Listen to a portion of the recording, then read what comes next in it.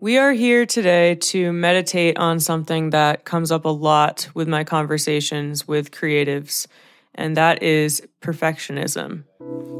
I am constantly looking for ways to let go of perfectionism, but there are also some benefits to having high standards, and this is something that I am constantly oscillating between having these high standards for myself and others and letting go of the desire for everything to be perfect, because of course, that's impossible.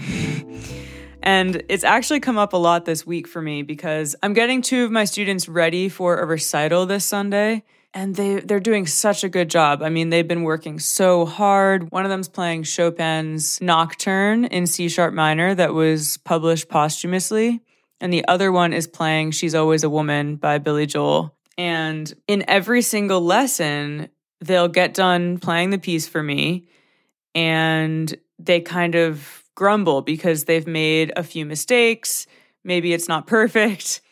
And I sit there as the teacher and I say, it's not about being perfect. It's not about playing all the right notes. It's about the expression. It's about the musical ideas and journey that you're leading the audience in. And it's really about the emotion at the core of what you're playing. It has nothing to do with if you play all the right notes, actually. If something is powerful, if a music performance is powerful, it doesn't have to do with playing the right notes. And I sit there and I tell them this, and they nod and, yeah, okay, that's really hard, though. It's hard to let go of wanting it to be perfect. And I say, I know I have the same exact issue. I am constantly battling that desire for everything to be perfect.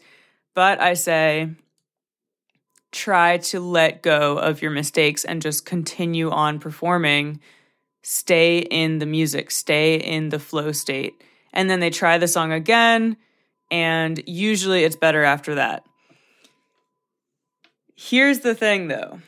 When they leave, they're done with their lesson, I finished teaching them, they leave, and I start practicing. I do the exact same thing that they do. I will play something through, and then I will be really frustrated that it's not perfect, and I find this relationship between me as a teacher for my students being this wise-ish force that is guiding them to be thinking about the substance of the music rather than the structure. Because at this point, they know the structure so well. They're not worried about the structure anymore. It's really just the substance, like what atmospheres, what colors are they creating. And then on the flip side, me talking to myself while I'm practicing my own music and doing the exact opposite. I just think it's really interesting how it's easy to fall into the trap of talking to ourselves in a way that berates us and makes us feel ashamed versus when we're talking to other people, like our students, we talk in a way that actually supports them and helps them gain confidence over what they're doing. So the interesting thing that's happening this week specifically is that I am preparing for a show that I'm playing on Friday while I'm getting my students ready for their recital that's happening on Sunday. So usually my perfectionism is a little more dormant. I mean, okay, that's a lie. It's never dormant, let's just be real. But it's a little bit more kind of chill when I'm not preparing for a performance. But because I've been preparing for this performance of all female songwriters that I'm doing on Friday, my perfectionism has been rearing its head a lot, not only in my own practice, but also in rehearsals with my band. Just relying on other people to learn the music has been really challenging for my perfectionism. And all of that is wrapped up in my head, and I'm dealing with all of that. And then I come into my lessons with my students, and all of that is also in their heads because they're getting ready for this recital. And it's just fascinating how in my body, when I'm with my students, I deeply know that it's not about being perfect and it's all about the musical expression. That is something I deeply know when I'm with my students because I'm caring for them. But when I'm with myself alone, I'm not generally able to give that same care to myself. I think that's what's so fascinating about this experience this week that I'm having. And just like the direct contrast between how I talk to my students and how I talk to myself, I think has been really fascinating. And perfectionism is something that comes up with almost every single creative that I talk to on the process, because we want our work to be great. We're not just here. I mean, see, this is the tough thing too, because we are here to just create, even if it's not great. But if we're doing a performance or an art show or something like that, we want it to be great. We don't want to just kind of half-ass something or make the audience feel just meh. We want to connect with the audience. We want it to be powerful. We want it to be free in a certain way. And in order for it to be free, you got to have some level of perfectionism hanging out with you while you're practicing. But I guess my main question is, how do we utilize our perfectionism?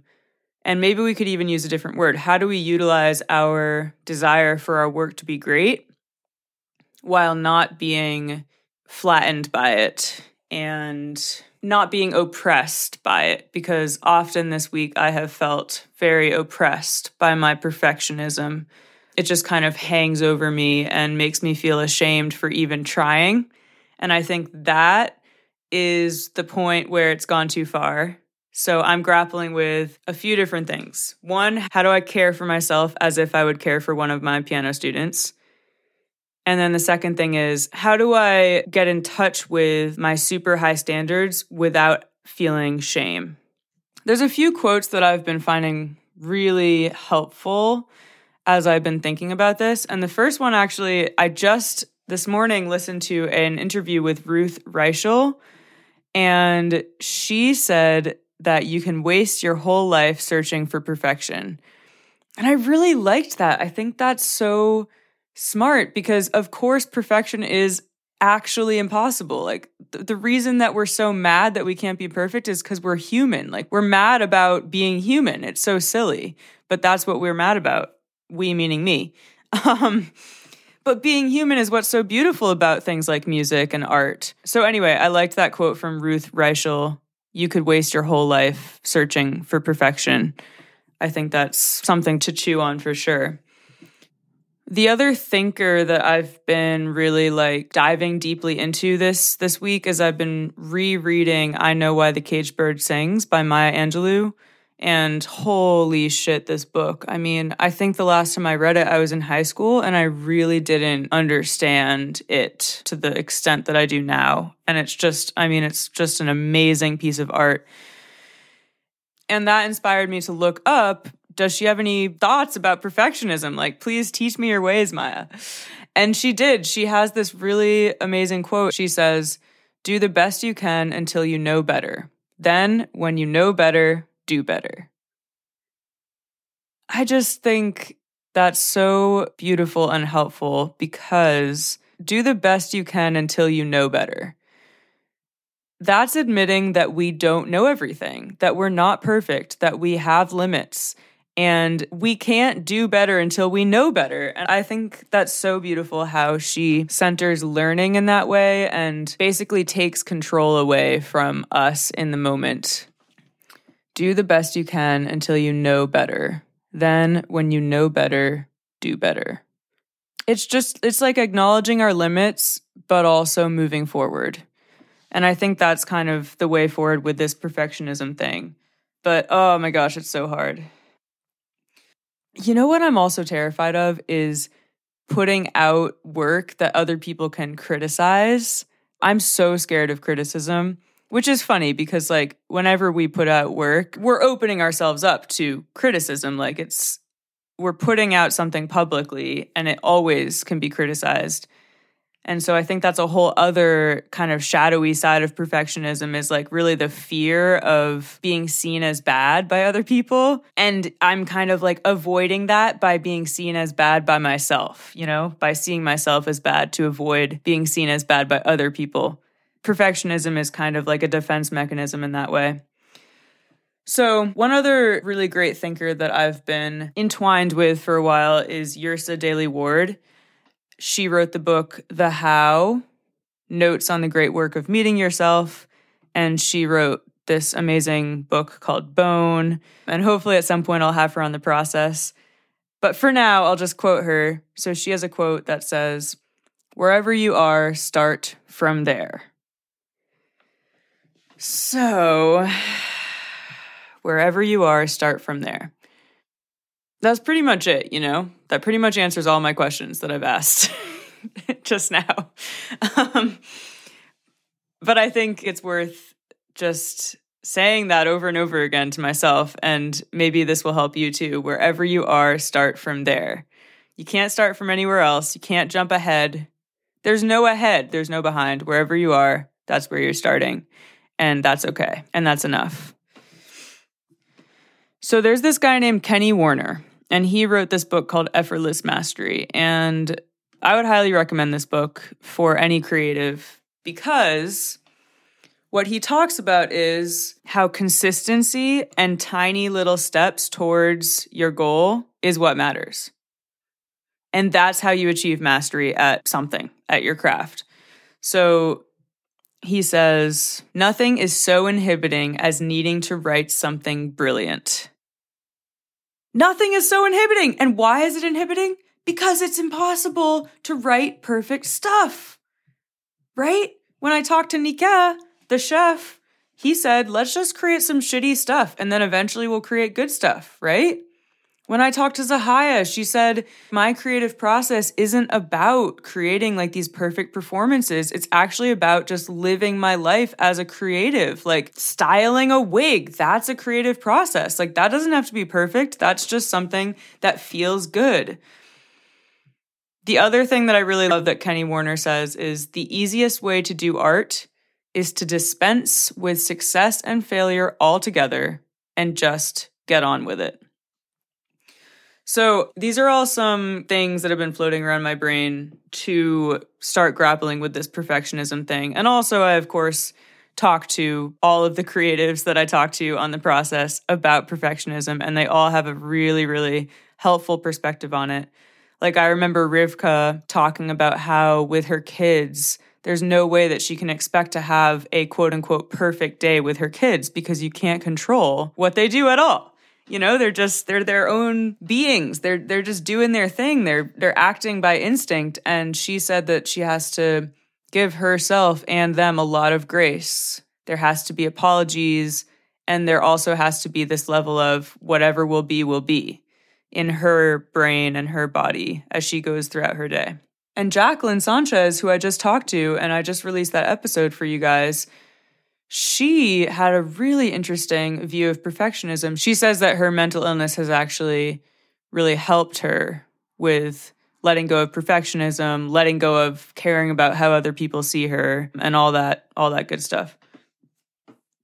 So I'm going to leave you with a few questions. And these mini episodes are less so me giving answers and more me asking questions. And maybe you have the same questions, and maybe it will help you kind of reflect on your own experience with perfectionism and how you might want to grow in your relationship with perfectionism and maybe learn from it a little bit. So here are the questions. How do you talk to yourself when you're working on something creative? How would you talk to a student or a child who is working on something creative? And how could you potentially talk to yourself more like you would talk to a student or a child? What are you really searching for when your perfectionism comes up? What's really important to you when you're creating some work or project? What do you want people to feel from it? And the last question is, what's one thing that you can do today that's super easy, doesn't take much time at all, and has nothing to do with creating good work? It's just something creative. For me, this looks like turning on a really loud song, putting in my AirPods, and dancing around like a crazy person in my studio by myself. So this could be anything that is creative. It's moving energy around, but it's really, really simple. And it has nothing to do with putting out anything good into the world. Okay, y'all, we just went on an interesting journey. This is going to be interesting to edit. It was nice having this communal experience with you just now, and I will be putting up this video on Patreon for my patrons. So if you're interested in becoming a patron, you can click on the link in the show notes, or you can go to patreon.com/SiennaFacciolo. That's patreon.com/SiennaFacciolo. So actually, the interview with Jackie Boom was the end of season 1 for the process, and I'm recording lots of new interviews for you, and I just gonna take a couple months to kind of reorient my brain on what I'm doing with the process and make sure I'm putting out the best possible conversations that I can for you all.